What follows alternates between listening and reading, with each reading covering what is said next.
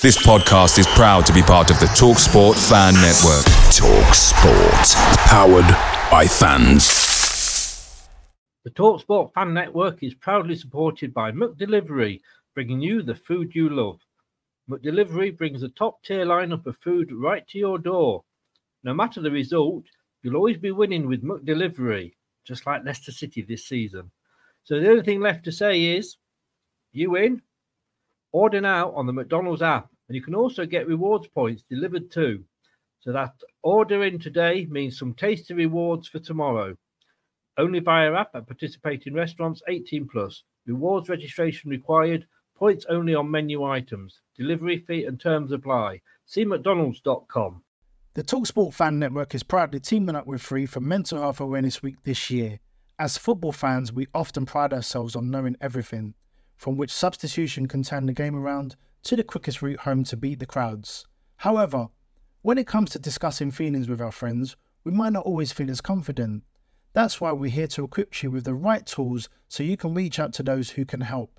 If your mates are struggling, let them know that the Samaritans are free to call on 116 123. That's 116 123. They are there to listen without judgment or pressure, 24/7, 365 days of the year. Let's all take a moment to talk more than football.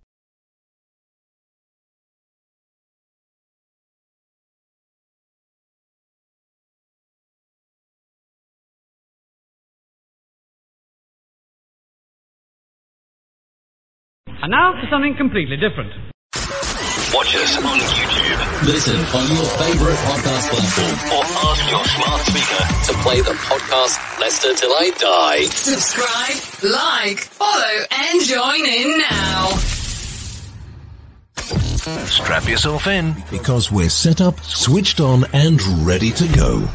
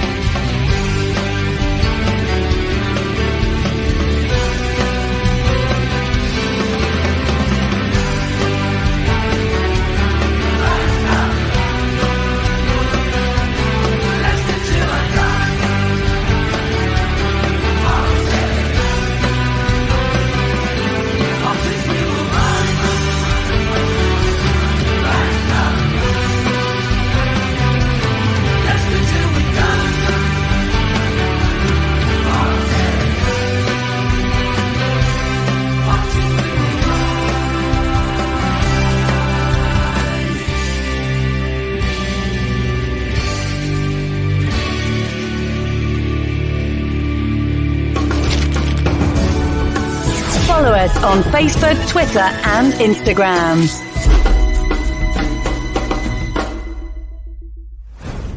This podcast is proud to be part of the TalkSport Fan Network. TalkSport. Powered by fans. Right, Chris.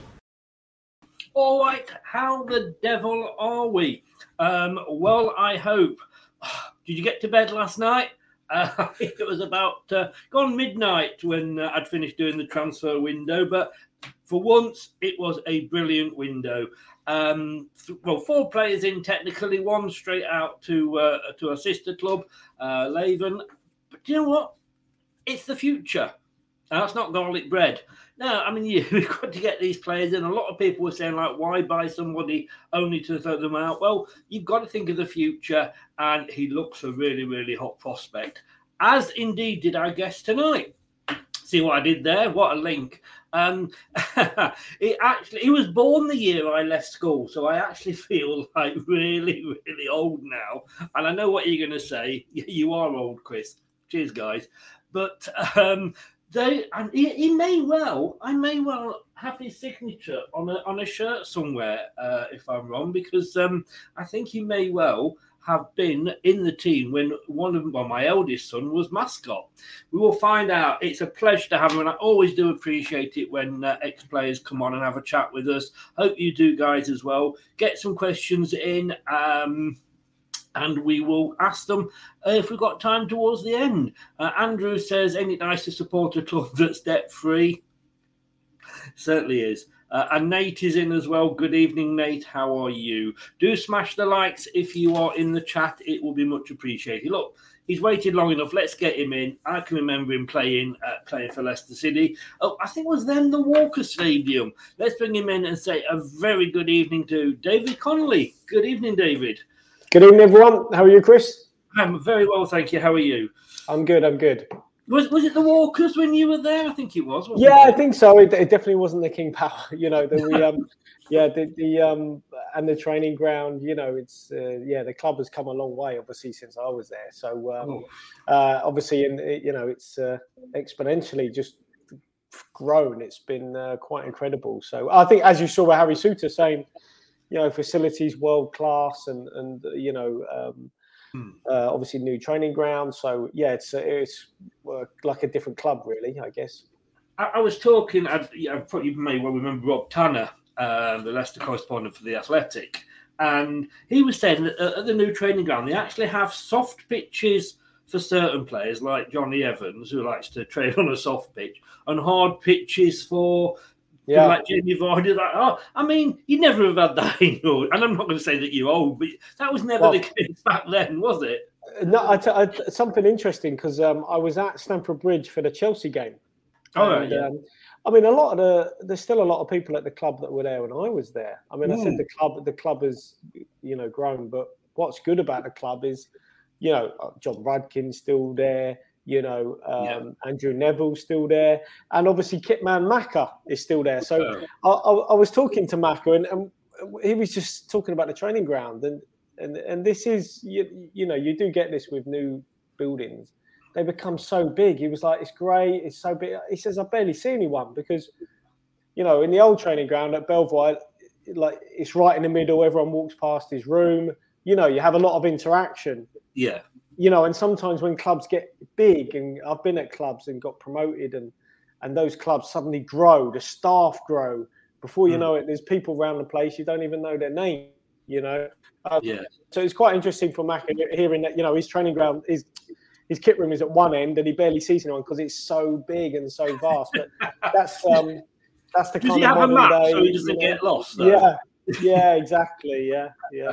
But I will be honest with you now, I was thinking this, but Andrew, I knew you would come out and say this.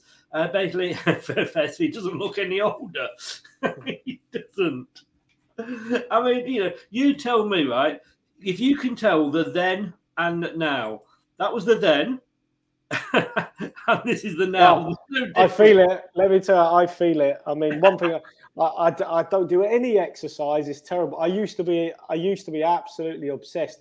I didn't even.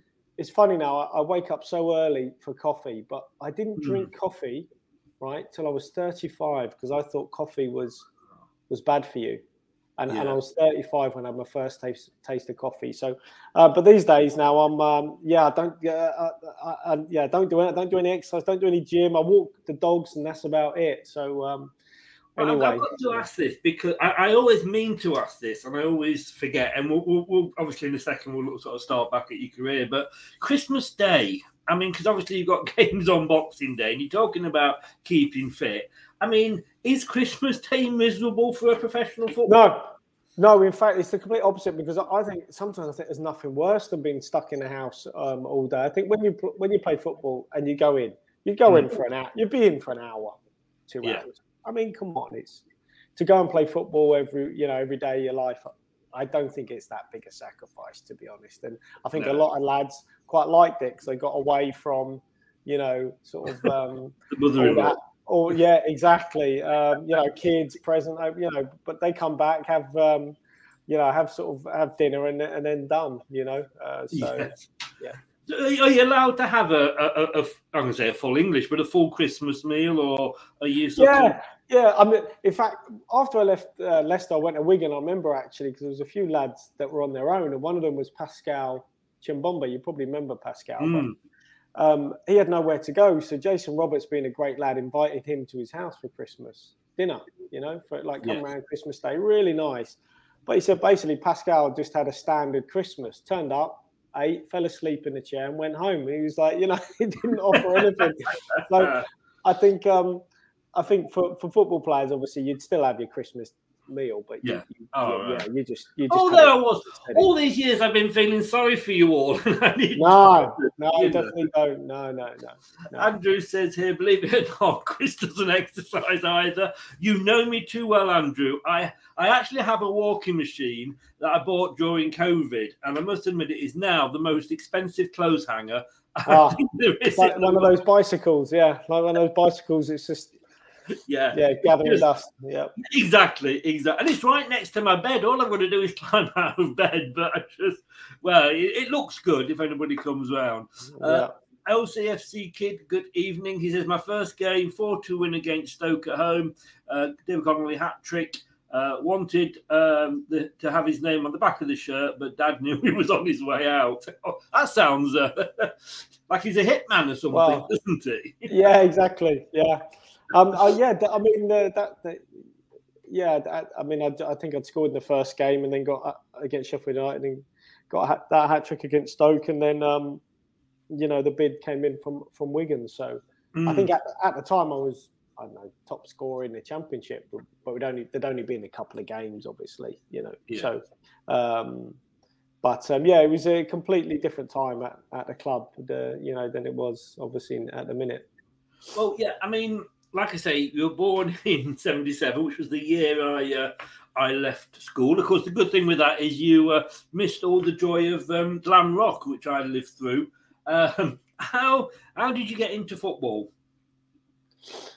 I don't, just like everyone else. I mean, just playing it with your mates. Although probably my childhood was heavily influenced by my parents, because my dad was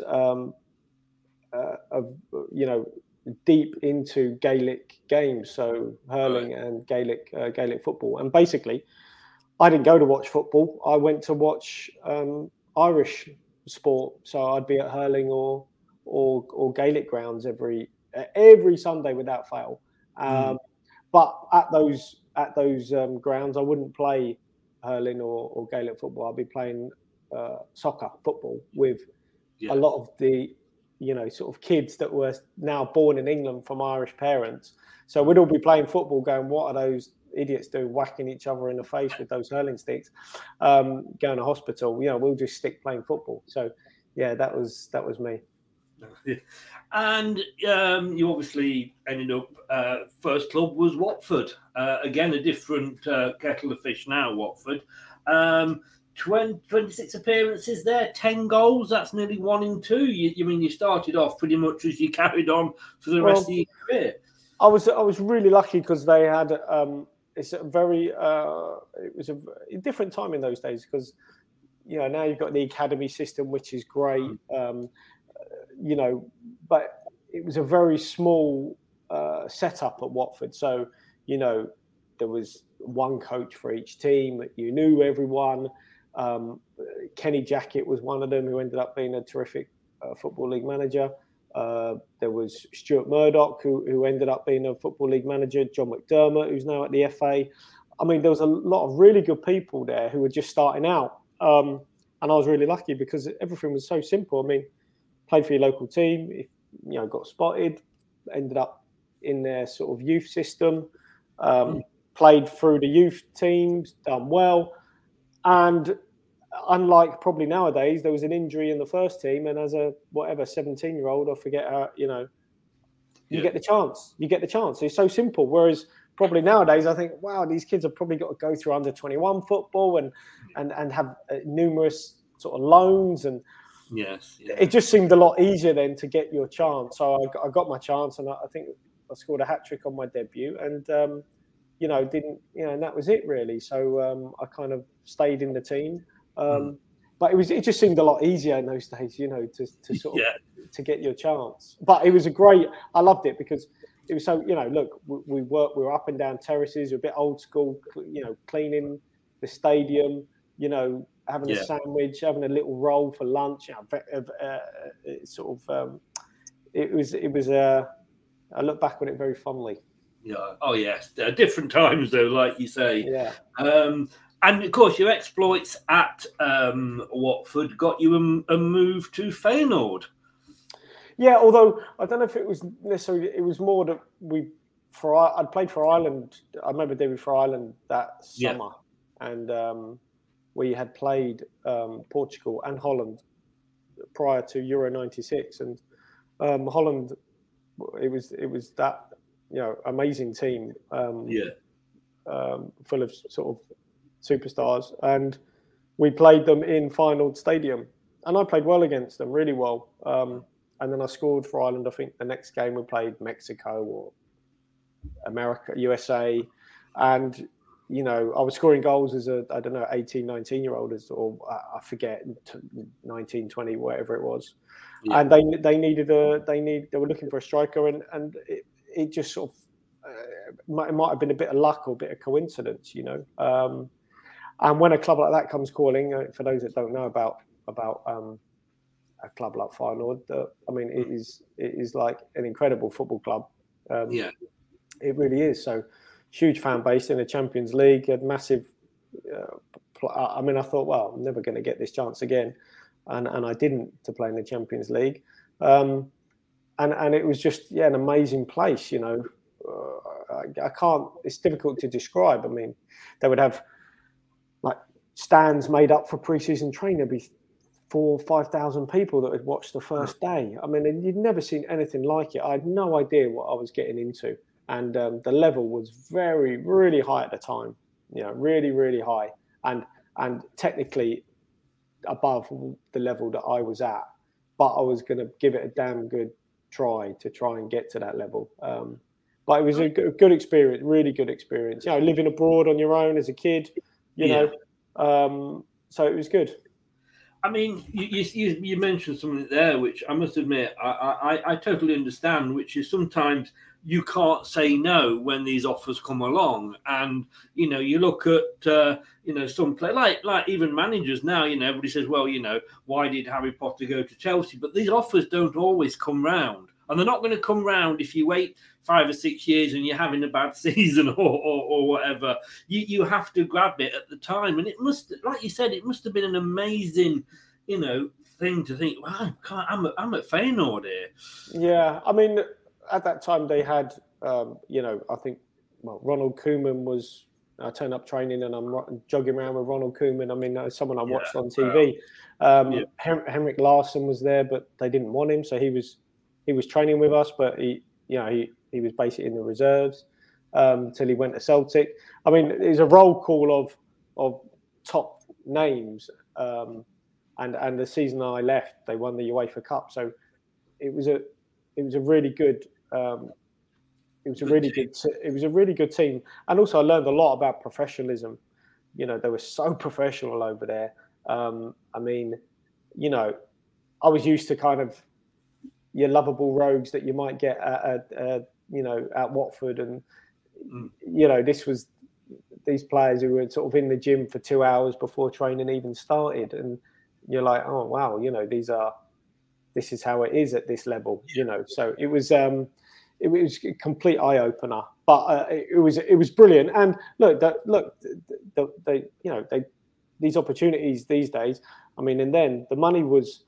Obviously, you're going to be offered a contract and you're going to be offered money, and that's one thing. But the other thing is the actual: are you going to get a chance to play for a club like this again? Because you might not. You might not play in the Champions League, and I didn't. You might not play a club 50,000 every week. So well, at home anyway. So it was something you couldn't really turn down. Yeah. I've got to say, now I'm looking at this because while you're at Feyenoord, you went on loan to a club, Excelsior. Yeah, so we played it like in the Champions League. The manager got sacked, Harry Hahn, who I'm sure you would know of Harry Hahn, who's pretty famous. He got sacked, and I scored on my debut, and actually I was doing pretty well. And then new manager came in. I could tell he didn't like me, and we had a disagreement, and basically he wouldn't play me, and. So what could I do? So I could either hang on there, try and go on loan, get some goals I'm going to play, and that's exactly what I did.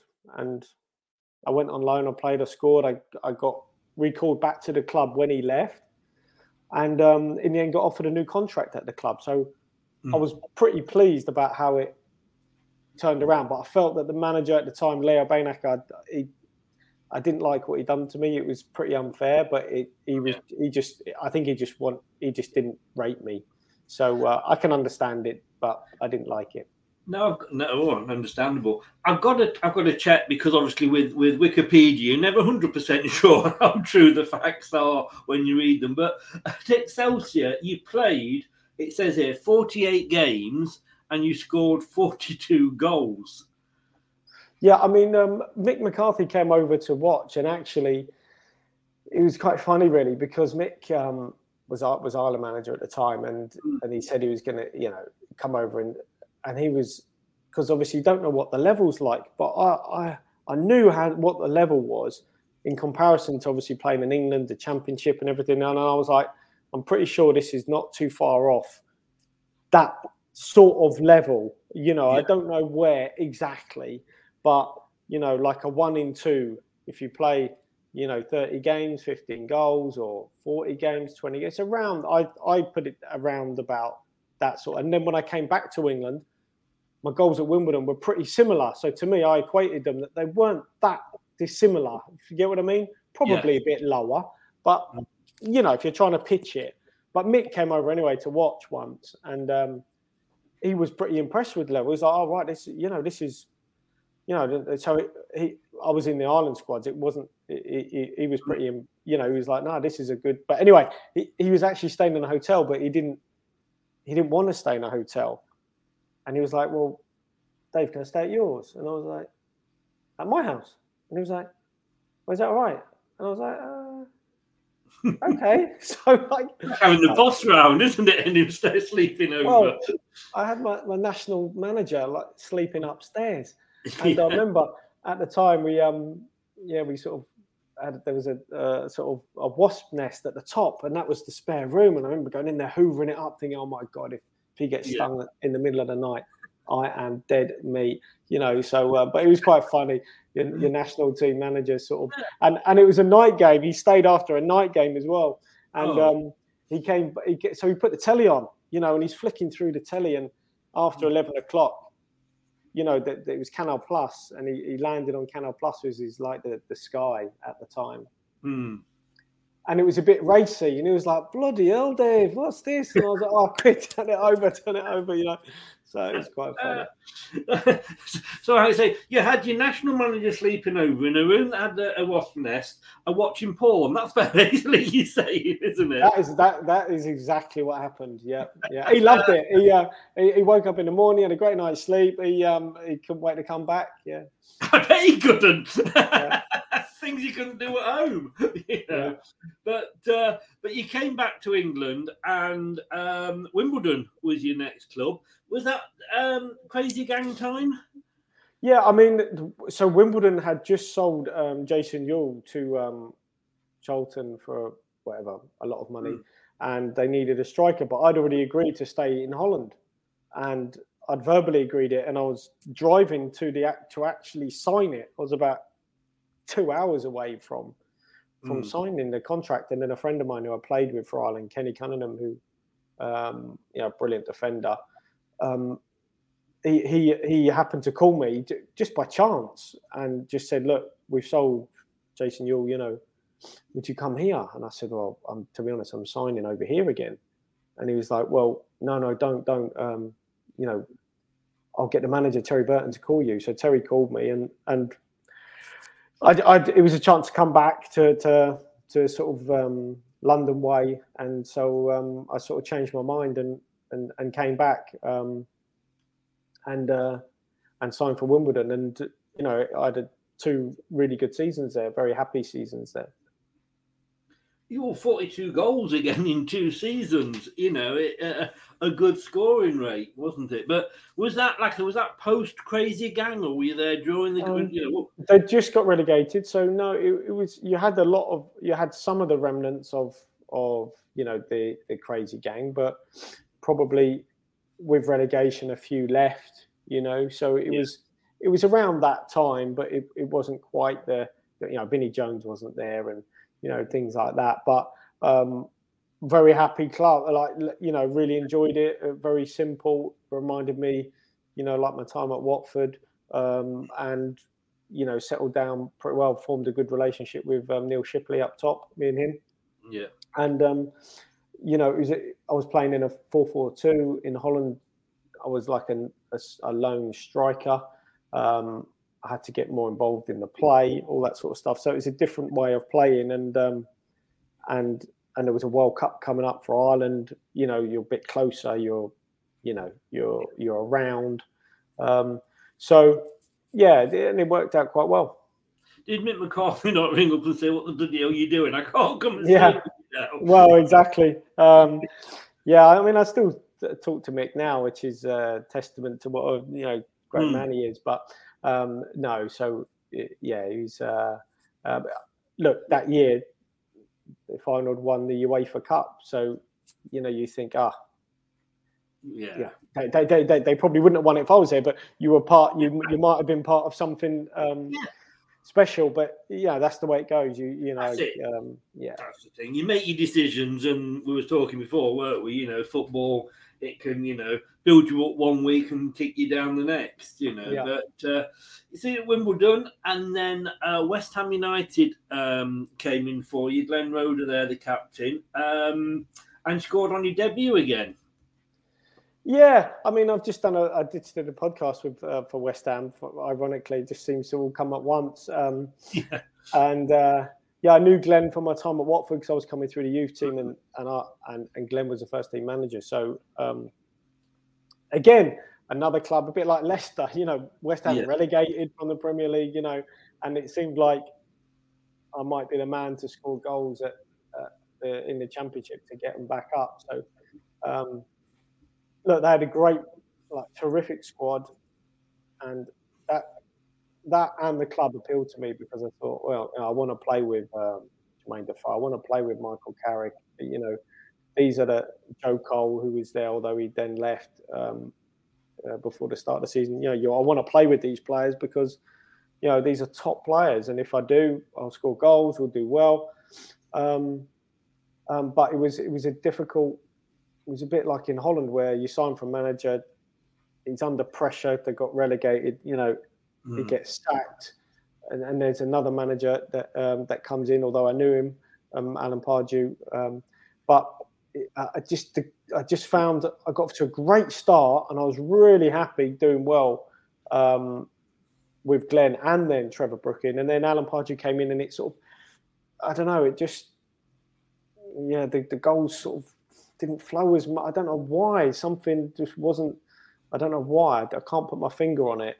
It might be a bit like my first sort of 6 months at Leicester, where I didn't, hit the back of the net regularly. So I look at my last 6 months at Leicester, and I got like 1 in 2, like 10 in 20 games. But that initial finding my feet within, a new team, a new system, I don't know what went wrong, but it didn't flow as freely when Alan took over. No. And then Mickey Adams came in for you, recently relegated Leicester City.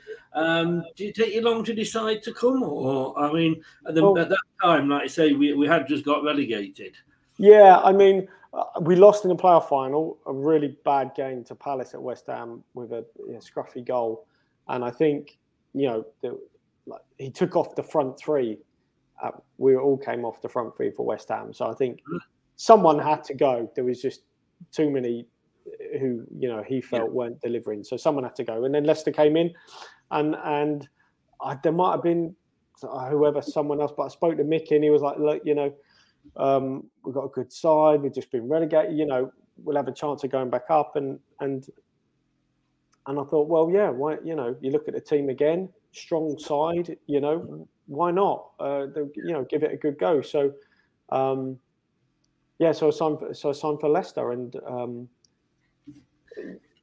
ironically, then the first game of the season, that season was against West Ham. Would you believe it? I mean, you just can't write it. And I remember it because I said it today on this West Ham podcast. But the Leicester fans are singing, to the West Ham fans, we've got Dave Connolly and all that. Yeah.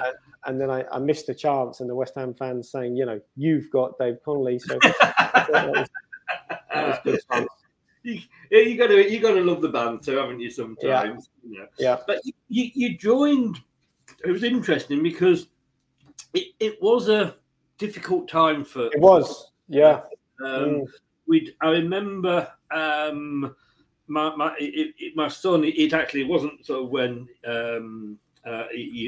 you were playing when he was mascot, but he came in, and I was at home watching the telly, and I had Sky on, and it was obviously the Leicester La Manga affair with the false accusations by certain ladies over there. And he walked in while it was on, and he was saying, "Well, what's going on, Dad?" And I'm like, I wasn't expecting to have this conversation with him when he was only sort of 10 or 11 or something. But what was the atmosphere like? Because that obviously wasn't planned, but it was in the news. It was a huge story at the time. We got relegated. It had all gone wrong. It was difficult because I was coming in after that, but there was that lingering, it was lingering in the background, I guess. But also the fact that it was a team that, once I got there, there's a lot of players to integrate. There was a lot of new players to integrate, and also probably quite a few aging players. Yeah. And it was transient by Leicester's geographical location. I worked out that not many players lived in Leicester after a while, because we had players from the north, and Jason Wilcox or Danny Tiato or whoever, and then we had sort of more from up north. Then we had some from down south, me or Ian Walker or Martin Keown or whatever. And it just seemed like, it just needed someone to grab it and go, you're signed for Leicester, you live in Leicester, because it was too easy to leave training and everyone shoot off, dart off back, and spend like hours in the car. So it was a hard one to get going, because I think that the players were really good. Like the squad, the players that we had there were good, but we just started so badly, and it was difficult. It was difficult to recover after the bad start. So I think we had a few defeats: Millwall, Watford, QPR. Obviously, I scored, but got sent off, and it just seemed so hard to get going. I'm just looking at that time, and Russ, good evening, Russ. It says, "I love listening to David on TalkSport. He's a great co-commentator." Very nice of you to say, Russ. Just looking then at that season, there were 17 players that came in, 22 players that went out. It must have been like a revolving door on the training ground. Like, who are you? Yeah, and to be honest, you probably don't pay that much attention to that when really you should as a player, because I just found it so, and I never laid a blame at. If I'm not doing well, I go and work harder. I don't look at anyone else. But it was just so difficult to settle. I don't know why. I just couldn't get. And I was being played, but I don't. It's difficult to put your finger on why I wasn't finding the back of the net. And as I said, the last 6 months, when I did, and I was settled and I was playing well, I think I got like 10 in the last 20 games. And then I started the next season with 4. So you put those together and you go, well, you're in a rich vein of form now for like a period of time, but you just started so slowly. It's difficult to put my finger on it. And it was a shame for Mickey, but it was shame. You were top scorer. Sorry, you were top scorer, I think, that season, weren't you? Yeah, but it probably wasn't enough, because it was really only the last 6 months, I think, that I found my feet and then started banging them in regularly. Yeah, and the one time when I do break my duck, I think it was against QPR. It was a really harsh sending off, really harsh, and I think Mickey Adams went bananas at me. But I think it was You would say that, of course, wouldn't you? Well, it was the second yellow, and I remember it was Mark Bircham, and I think Mark made a living of getting players sent off. You know, and I jumped for a ball, and not intentional, and he went down like I'd deliberately elbowed him or something, which I didn't. But anyway, it just seemed to be that everything. It just when you break your duck, you're winning 2-0, get flipping sent off, and then we lose the game. And you know, that was how it went at that time. If only we'd got something that could have reviewed that, something like VAR. Yeah, exactly. Hey, let's not get started on that. But Mickey Adams, as it was the manager that brought you in, he had offered his resignation after the La Manga affair, and it was a difficult time, I think, all around the club. But they didn't accept his resignation. But he did actually then obviously leave. Was it October that season? Yeah, and you know, obviously then, you know, we had the upheaval. We had, I think, Howard Wilkinson, and we had in my time there, you know, we had Rob Kelly in charge, Craig Levine, you know, so it went through the obviously Mickey had been a hugely important manager for Leicester City, right? I mean, he'd left a big impact on the football club, so it was. Yeah, I felt, you know, you feel responsible when you know, a lot of squad surgery, a lot of players out, a lot of players in. You don't gel quickly, and obviously then the manager goes.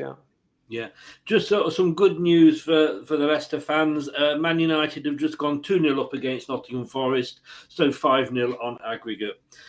I'd like to pass my condolences on to any Nottingham Forest fans that are watching. I don't think there'll be many. Did I sound like rather happy about that then? Yeah, well, I don't think it's any real surprise. It should be a good final, though. It should be a good final. Yes, it should be. Yeah, I think it should. And I've got to be honest with you. I think, good luck, just sidetracking for a minute, good luck to Newcastle. Yeah. You know, they deserve something, I think, after all these years. Yeah, absolutely. I mean, as a fan, and I think a lot of fans, and thanks for your question, Nate, and we'll ask that a bit later on, but as a fan, I think a lot of us Leicester fans look at the Craig Levine time, not necessarily with the nicest of memories. He did bring a lot of, like you say, guys from north of the border down, didn't he? And, I mean, you left at the end of the season. I'm thinking, like, well, you were let go, but then we had players like Elvis Hammond and Mark De Vries, who, God bless them, they weren't the best strikers we'd ever had at the club. Yeah, and I think, well, it was the start of the next season I left, but I think then things went really bad. Not just coincidentally, they obviously went downhill. I think it was difficult for Craig coming over, to England, to a club that was, I think, a difficult one to get right with the squad that was there, getting performances out of those players. A difficult job, big job,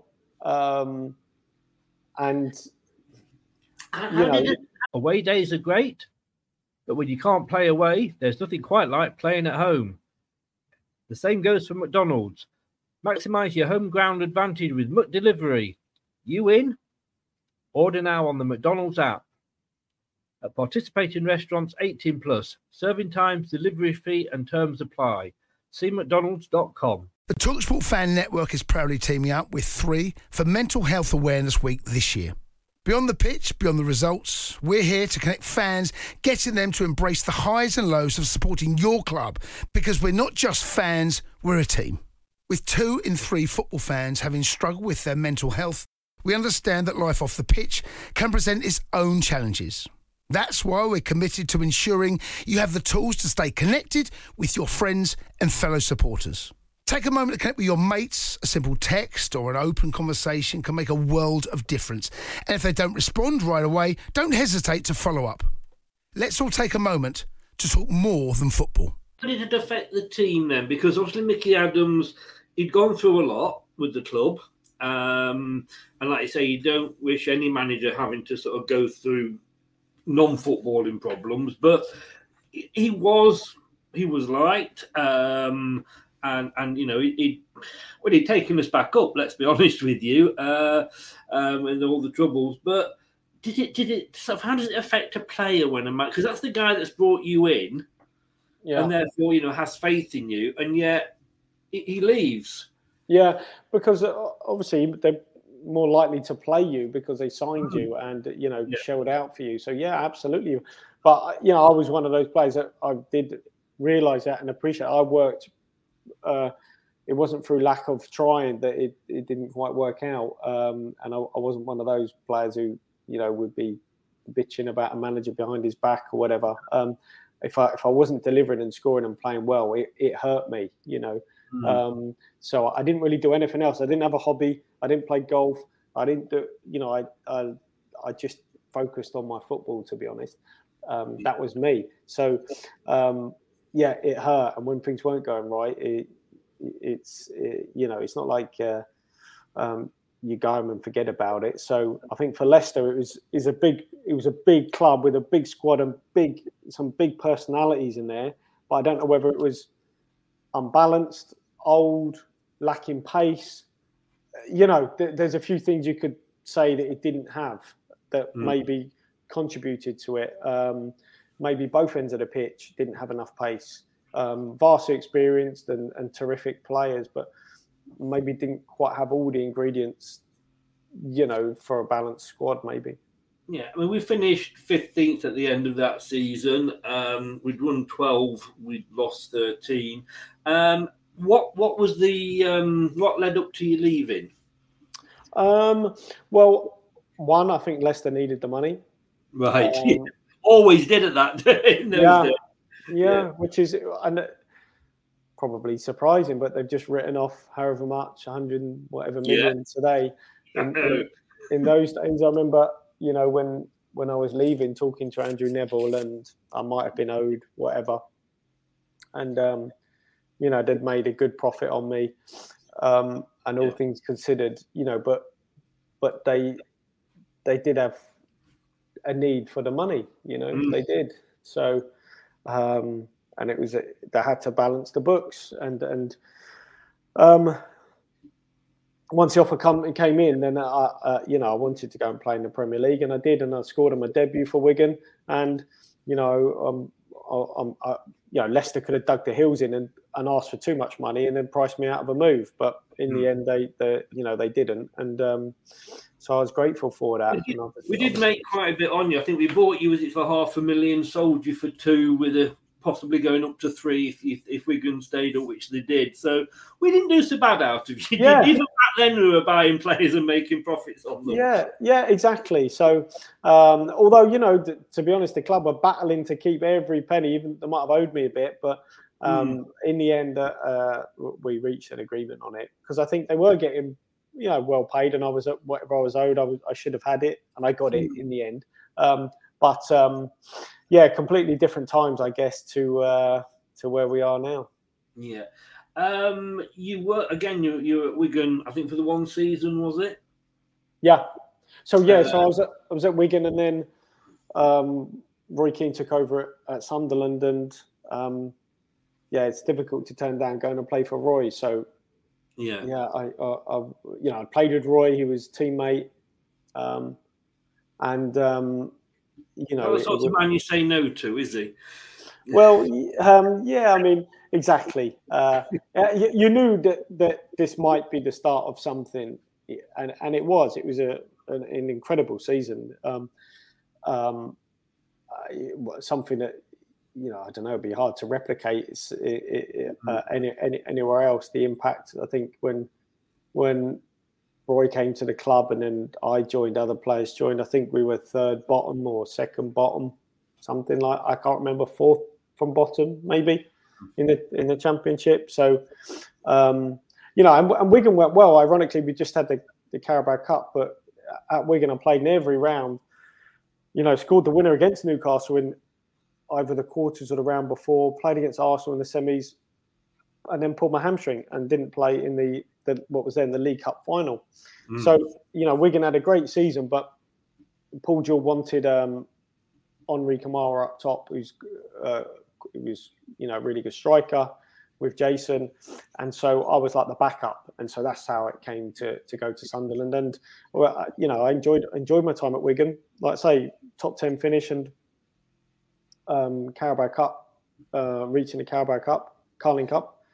That was good success for Wigan then. Really, really good and great. Great lads.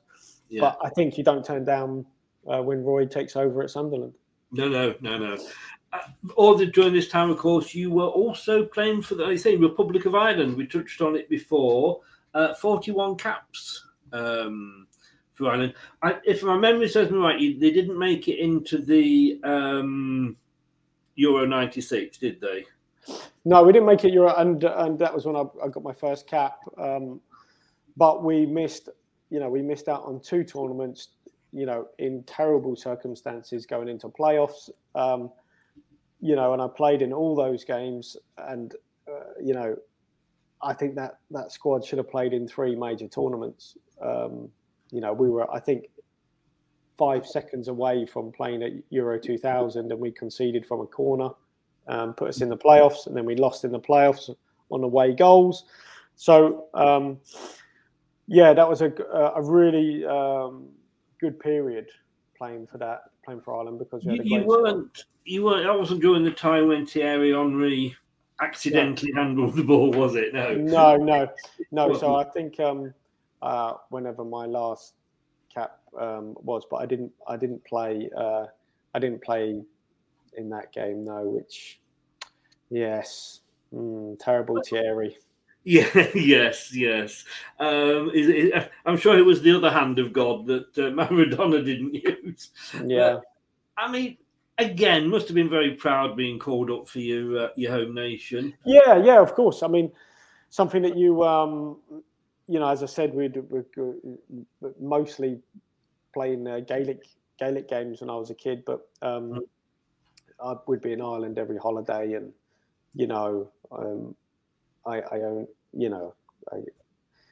I'd be wearing Irish kits or Liverpool kits around because of all the Irish players, and you never think you're going to play for Ireland, but yeah, really, it was wonderful when it happened. Oh, I'm sure. You've had an amazing career: 460 appearances league-wise, 41 national, 178 goals. What memories do you take? What are your favourite memories from the time? Well, I think there's it's not easy to be a player, and to have a career. To be honest, it's quite hard work to make it as a pro. So I guess when I was growing up, you dreamed about being a footballer, not for the money, just because in those days no one really talked about the money. Whereas nowadays you can't get away from the money. But when you're a kid, and when I was young, you just wanted to play football, and if you could be a football player, I'd be like, wow, brilliant. So I think to actually become one was something that I didn't think would happen, but it just seemed to happen quite naturally without, and then I guess playing for the clubs I played for, playing for my country, playing in Europe, maybe playing internationally, World Cup, I think I scored in every division, League 2, League 1, Championship, Premier League, scored internationally. Would I have liked maybe even better career? Yeah, probably would, if I could do things a bit differently, a bit better. But I think, by and large, pretty pleased. And I could have easily, to be honest, probably retired about 5 years earlier than I did. And in some ways, I think it's like a battle you have with yourself as a player, because I didn't want to just give up. So I had so many operations, I had so many injuries, but I just had a sort of personal pride to want to get fit and keep playing. I don't know why, just to play. And I think I played till I was 38, and I think, even if I dropped down, I didn't have an ego to go, I'm not going to play there, I'm not going to play there. I kind of, I wanted to play with people that I knew, or a manager who's in charge, and so that's a 20-year career is it's not easy to play for 20 years. And along that way, a few highs, obviously a lot of lows, and got to play with some great players, and good experiences. Nate, I mean, following on for that, Nate actually asked here, were there any teams, regardless of who played there, that you always worked your hardest to score against? I don't think so, but there's some maybe teams that I didn't seem to get on well with, but I nearly signed for Crystal Palace. I met Dougie Friedman, and he had all these stats about teams I was in, and they had a high win percentage, and he was really selling it that he wanted me to come and join Palace. But ironically, I never enjoyed playing Palace. I either got sent off or lost, or things went badly against Palace. So there's a few clubs like that maybe that it didn't go quite so well with. But that's probably one of them, certainly. What's it like when you play against a team that you've played for before? And when you score against them, do you celebrate? Don't you celebrate? I mean, I think for Leicester, I scored against Watford. It's happened. It has happened. I'm not one of these that like rubs anything in. I'm not really, one of those sorts of people. But I also not someone who wouldn't not celebrate. I can't recall. I'd probably just enjoy the actual goal rather than rubbing anyone's sort of face in it. I think players, I think, there's nothing wrong with celebrating, even if it is against your old goal. You can still be respectful, even if it is against your old club, Not running down the full length of the pitch to celebrate in front of the because you don't want to be a sycophant as well, because then it's disingenuous if you, to me anyway. So I think there is a balance there. Yeah. We were speaking before we came live, and you hit on it again when you were talking about Holland and coming back to England, that you used to playing in 4-4-2, but when you were over in Holland, you were a lone striker. And we've got a manager at the moment, obviously, Brendan Rodgers, that seems to love the lone striker. I mean, there was a couple of seasons ago when he had to play 4-4-2. Well, he had to play two up front, with Kelechi Iheanacho and Jamie Vardy. And Kelechi Iheanacho ended the season, as top goal scorer. Yeah. And yet, next season, it's back to one up front again. It's got to be frustrating, like you said, when you're scoring so many goals and yet you're not getting into the side. Yeah, I mean, there was that. I mean, he scored as well. He scored with Daka, didn't he? When or he assisted Daka. In Europe, those two got on brilliantly. Yeah. It is hard because I think he likes to have, for Brendan, he deviates, doesn't he, between a one-man holder or two holding midfielders or one. I think probably if indeed he is fit and firing and playing every week, you can afford to have Wilf as just the single one. And then what do you do ahead of the ball? Well, he likes to have two attacking midfielders, doesn't he? He likes to have, minimum, if he only has one holder, two attacking mids, or if he has two holders, he'll have someone in the number 10 position. And probably Leicester with all their, with Tielemans and, when they had, got Albrighton or Barnes or whatever, or, they've got wingers, right? They've got wingers. So if you've got wingers, where does a second and you've got talented creativity in midfield and decent holding midfield players, where do you fit a second striker in? Yeah. That's probably, and he's probably worried about the protection in front of what is not. I don't think Leicester's strength is the two centre halves. And I think you had a lot of injuries, you've had a lot of changes of the pairings at the back. There've been so many changes in that back four. Sometimes you want to go with a bit more protection in front of it with two holding midfield players and being a bit more solid. And that means it's difficult to get a second striker in. So it is tough. It is tough. And I know it's only a short career. I mean, I know 20 years, but you have to make the most of it while you're playing, because you don't know when it's going to be over. A bad injury or something takes you out. But how do you look? I don't know. Not asking you to sort of say anything controversial, but we've got Youri Tielemans, a player here that could very easily sign a contract, put loads of clauses in it to say, yeah, if this club comes in for me, or if this price is matched, I'll leave. But at least that way, the club would get some money back on him. But at this rate, we're going to be losing nearly 40 million. Yeah, it is a worry, yeah, because you could say, right, when do you start as a club engaging those players into talks on a new deal? Because there is a tipping point where that tipping point will be where the player will go, well, you know what? I'm not going to start discussing a new deal, because in 12 months' time, I'll have 6 months left, and then I can go for free. I can talk to clubs and sign a pre-contract or whatever. So it comes down to, I think, now this is separate, but obviously you see Chelsea with all these players and the 8-year contracts spreading the cost for FFP. But whether length of contracts is something that it's a fine line, right? Because you give out an 8-year contract.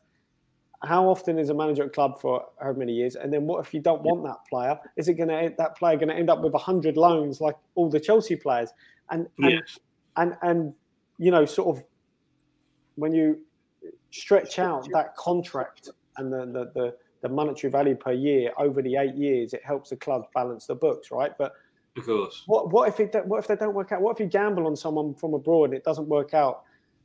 Are you going to come to an agreement on 6 years' money?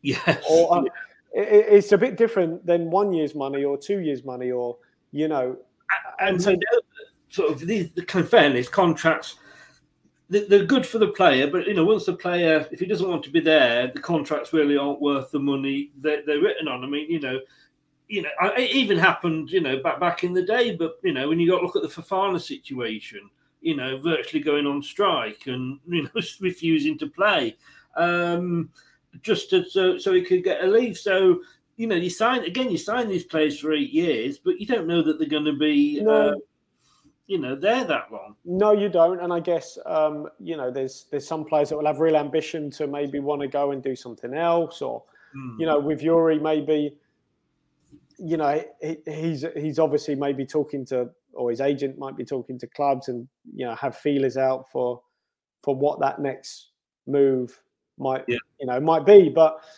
that, I think, he'll be a big loss. I think he'll be a really bad. And then obviously you'll have James Maddison, who might be going, well, come on, where's now we're missing Youri. How long is Jamie Vardy going to be around? And if Jamie's not around, other players see it and think, well, he did it. Yeah, exactly. And obviously Casper's gone. Now, whether I heard Casper would have stayed if he'd have got similar money, but the club weren't willing to do the length of contract with a similar money. So maybe Youri's thinking, well, you're not going to be able to satisfy me here. You didn't satisfy Casper. So yeah, that's a fair point. I don't know. I'm just, reading between the lines, and I'm not on the inside, but I can imagine they're the sort of conversations that that are going on and have been had.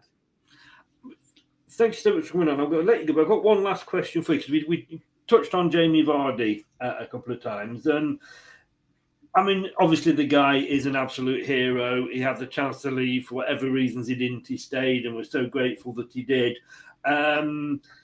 He's coming now. I think he's coming towards the end of his career. Whether this is his last season or not, possibly. But he can't. I mean, it's an amazing story, isn't it? Yeah, I mean, he is like a hero. I mean, what a career! Yeah, I love that he's a down to earth, normal guy. He's like one of us. Just seems a regular guy. That's an amazing player. That has had a incredible story. You want him to keep going.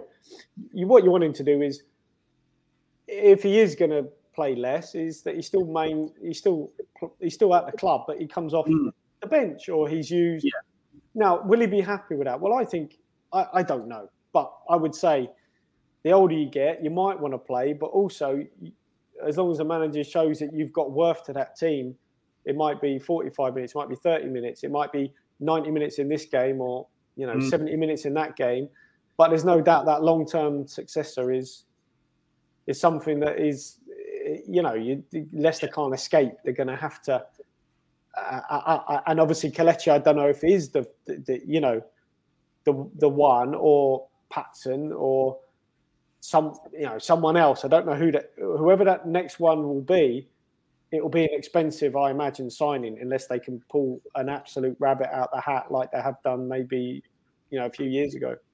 We've got the young guy that we bought from the American club that's with out to Leven. The problem I feel we're going to have is like, we've never replaced Mahrez, but we've got to accept we probably never will replace Mahrez because he was such a fantastic player. But every player that's come in, it's like, he's not he's not the next Mahrez. He's not as good as Mahrez. Well, yeah, they've been. I guess you've been spoiled a little bit. I mean, the other parallel would be a club like how Leicester did business with all those players. When they won the Premier League and the recruitment was so good, picking up relative unknowns and turning them into superstars and selling them for vast money. It's kind of what Brighton or some others are doing at the minute, and it's difficult to keep replicating that.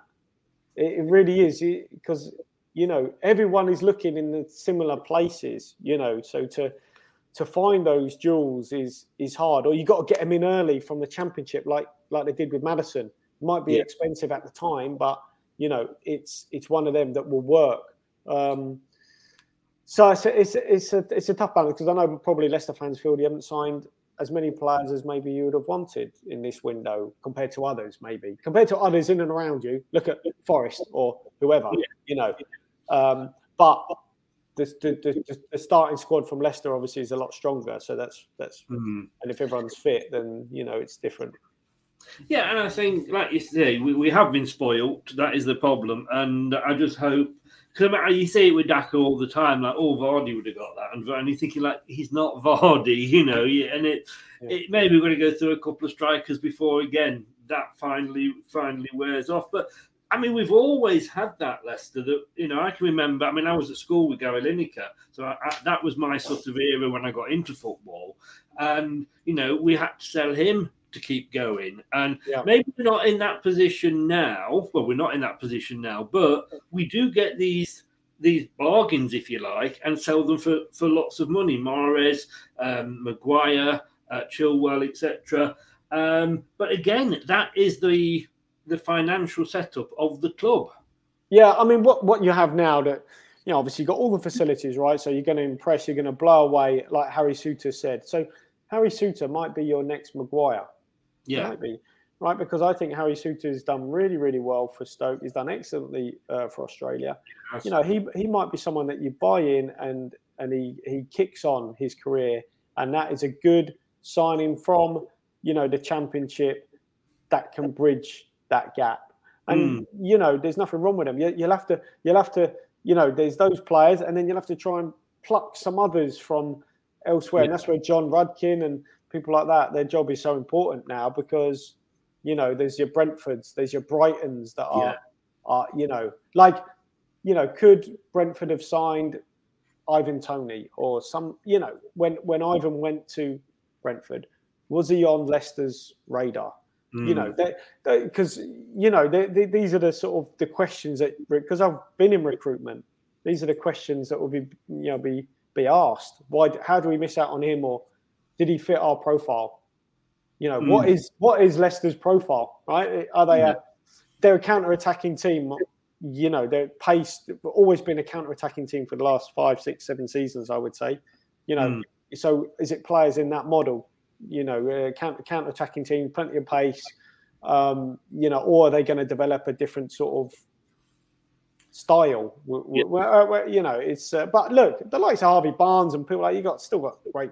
I love the fact that so many clubs were sort of you sign sort of say a Patson Daka or whoever we sign in, people, another fans are like what we call the big clubs. The Arsenal say, "Oh, we were looking at him, we shouldn't have bought him." But the fact of the matter is that they won't take the gamble. Yeah, and sometimes it is a gamble, right? I mean, sometimes it is a gamble that because there's one thing to buy these players, as Brendan's vast experience, but you've got to then be able to know that you can trust them to go and play, week in, week out, and deliver for you. He knows the bulk of his team, I think, can deliver, but maybe he's not sure on Patson as a lone striker or Kelechi as a lone striker. So it's difficult. Yeah. Thanks, Dan, big Burnley fan there, Turf Moorhouse TV. Thanks for popping in. Great podcast, great guest. I think we are both well. You were saying about recruiting there. Nate was asking, after a long career, have you been involved in the game after retiring? Well, the answer to that is yes, isn't it? Yeah. So I was player coach at Portsmouth. Then I retired and I went into coaching I was Millwall's youth team under-18 coach.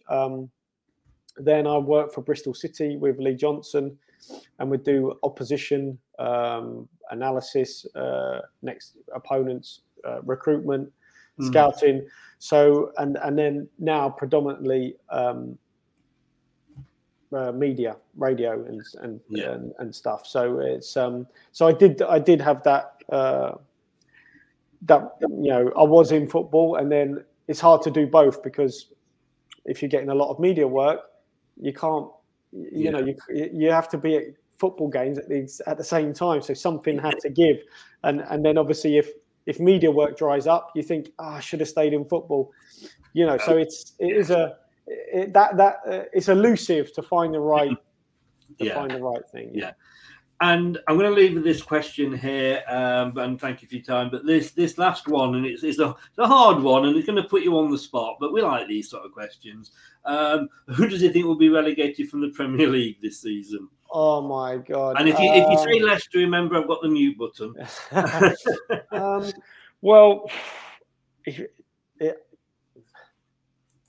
I think Southampton will.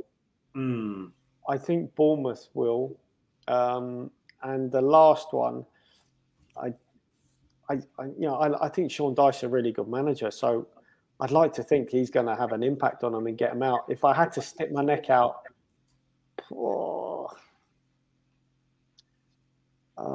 Wolves or Leeds, I'm going to say Leeds. I don't know. He's the long and short of it. You know what? Scary. At the start of the season, when I predicted where all the teams were going to finish, my bottom three were Leeds, Bournemouth, and Southampton. Oh, really? Yeah. I mean, Southampton, another former team, a bit like Leicester had great recruitment as well. And have tried. And it's sometimes it's difficult to keep replicating it. And they've just brought in a new director of football, who, ironically, Jason Wilcox, who we played with, who was at Leicester. Yes. So let's see how they their model is. They've got in a lot of youngsters, signed players from Man City, and but as we know, it can be a gamble, right? To get all those youngsters playing and firing, and I think that's what Brendan's wary of. I can't just bring in untried because they're not going to be better than what I've got. So you've got to make sure those players coming in are the right. I think Harry Souttar is good. I think Harry Souttar will be a really good signing for you. I think so as well. I think Johnny Evans, bless him, again is coming towards the end. Yeah. Soyuncu, don't know what's gone on there, but he's just not in Rodgers' plans. And Marty, is a Marmite sort of player with the fans. Some love him, some don't. So I think that is a great signing. I realise with those three that I've chosen, I'm shooting myself in the foot because I just live just outside Bournemouth. So Southampton and Bournemouth are two games I can get to very easily, and I don't really want them to go down. But no. It's going to be a battle down there, make no mistake. But yes, and I wouldn't discount sort of up to Palace. I wouldn't discount up to them, because you just don't know. But I think it might be hard for the two South Coast teams.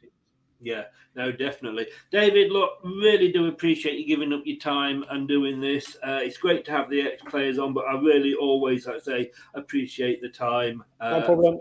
Doing that. And thank you very much. And take care of yourself and you and your family, and all the best for the future. Cheers. No worries, Chris. Thanks, guys. Thanks, David. All the best, mate. Bye. Thanks to David for coming on. I really do appreciate it when ex-players come on, and especially, like I say, because he is talking on the radio a lot as well. So the fact that they give up their time is really, really, really generous. Well, it's a question, is this? Coming up next on Leicester Till I Die TV.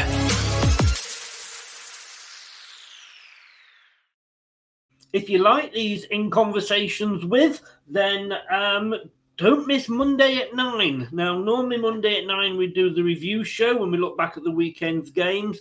This Monday at 9, and no disrespect to any other player, but I get nervous before I do these. I don't know if I come across as nervous, but I'm absolutely shitting myself when I talk to ex-players. But this guy, I mean, for me personally, and I've spoken to, the Steve Walshes, the Elliots, the Taggarts, the Connollys, this guy I am really so looking forward to chatting with.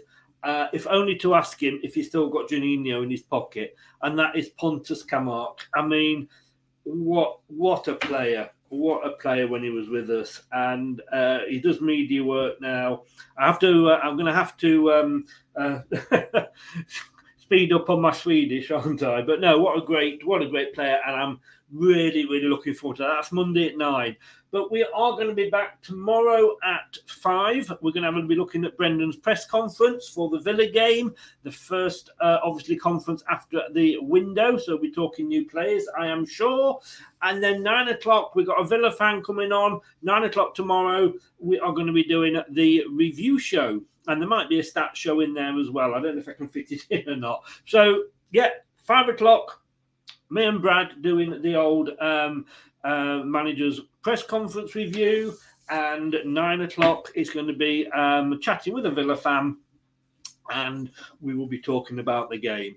Like I say, big thanks to David. Really appreciate him coming on. Thank you very much, told you. I appreciate that. Always it is always great to and you know what I love, because these are players that I grew up watching. Like I say, I was very much the Gary Lineker era. I was at school with him, with the same age, and so these are the players that I used to stand on the terraces and watch. I've watched this guy score hat tricks. And I'm thinking, I look back and I'm thinking, like, you were only with us for one season. Why? And you can find these. I'm getting all starstruck now, guys. But I can't believe, like I say, these guys that I sat there and watched and idolised, I'm actually talking to. So it's a great honour, and one I never take for granted. Like I say, always do appreciate the fact that they give up their time. I don't think it was going to happen. I think it had pretty much happened sort of lunchtime-ish yesterday. I think it had all kind of wasn't going to happen. I think, maybe we will, try to get it through because, of course, all Brighton's gone. I would have loved him. But I'm not going to I hate it when you start going, he should have come to Leicester. And because I hate that when other teams say, should have come to Newcastle, should have come to Arsenal, Man United. So good luck to him. Whether we go back in the summer or not, because he's obviously talking a contract with Leeds. Like we said, that doesn't necessarily mean a thing, but, I think, they're fighting. They're in the relegation battle along with us. Do they want to sell a player to... I don't know whether he was, Nate. Was he in the... when having a medical? Because, of course, the other one is that I heard that they'd actually were saying no, and then they kind of softened their approach and said, well, yeah, let's have a look at it. Look, let's not be greedy. We've got 3 players in. It's a hell of a lot better window than the summer one was for us. So let's enjoy it for what it was. And let's see what Brendan's got to say tomorrow at 5 o'clock. Look, if you've been watching, thank you very much indeed. Please subscribe to the channel if you're new. Whether you're new or not, please smash those likes buttons. It really, really does help the channel. And if you have been listening on your favourite podcast platform, thank you for lending me your ears. You may have them back now. I've cleaned them out. You can have them back. I will see you tomorrow at 5. Take care, guys. Remember, whatever you do, don't do anything I wouldn't enjoy. Good night. This podcast is proud to be part of the TalkSport Fan Network. TalkSport. Powered by fans. That's all, folks. Thanks for watching Leicester Till I Die. This is Chris saying goodbye and see you next time.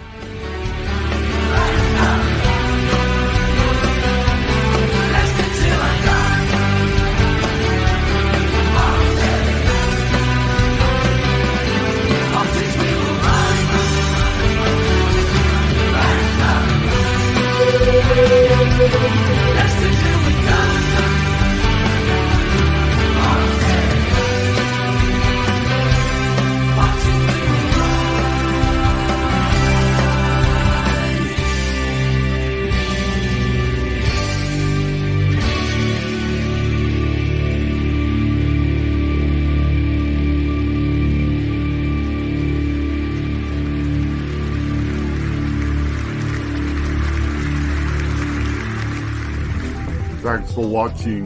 These videos are tremendous. You better like them too, or I'll be back.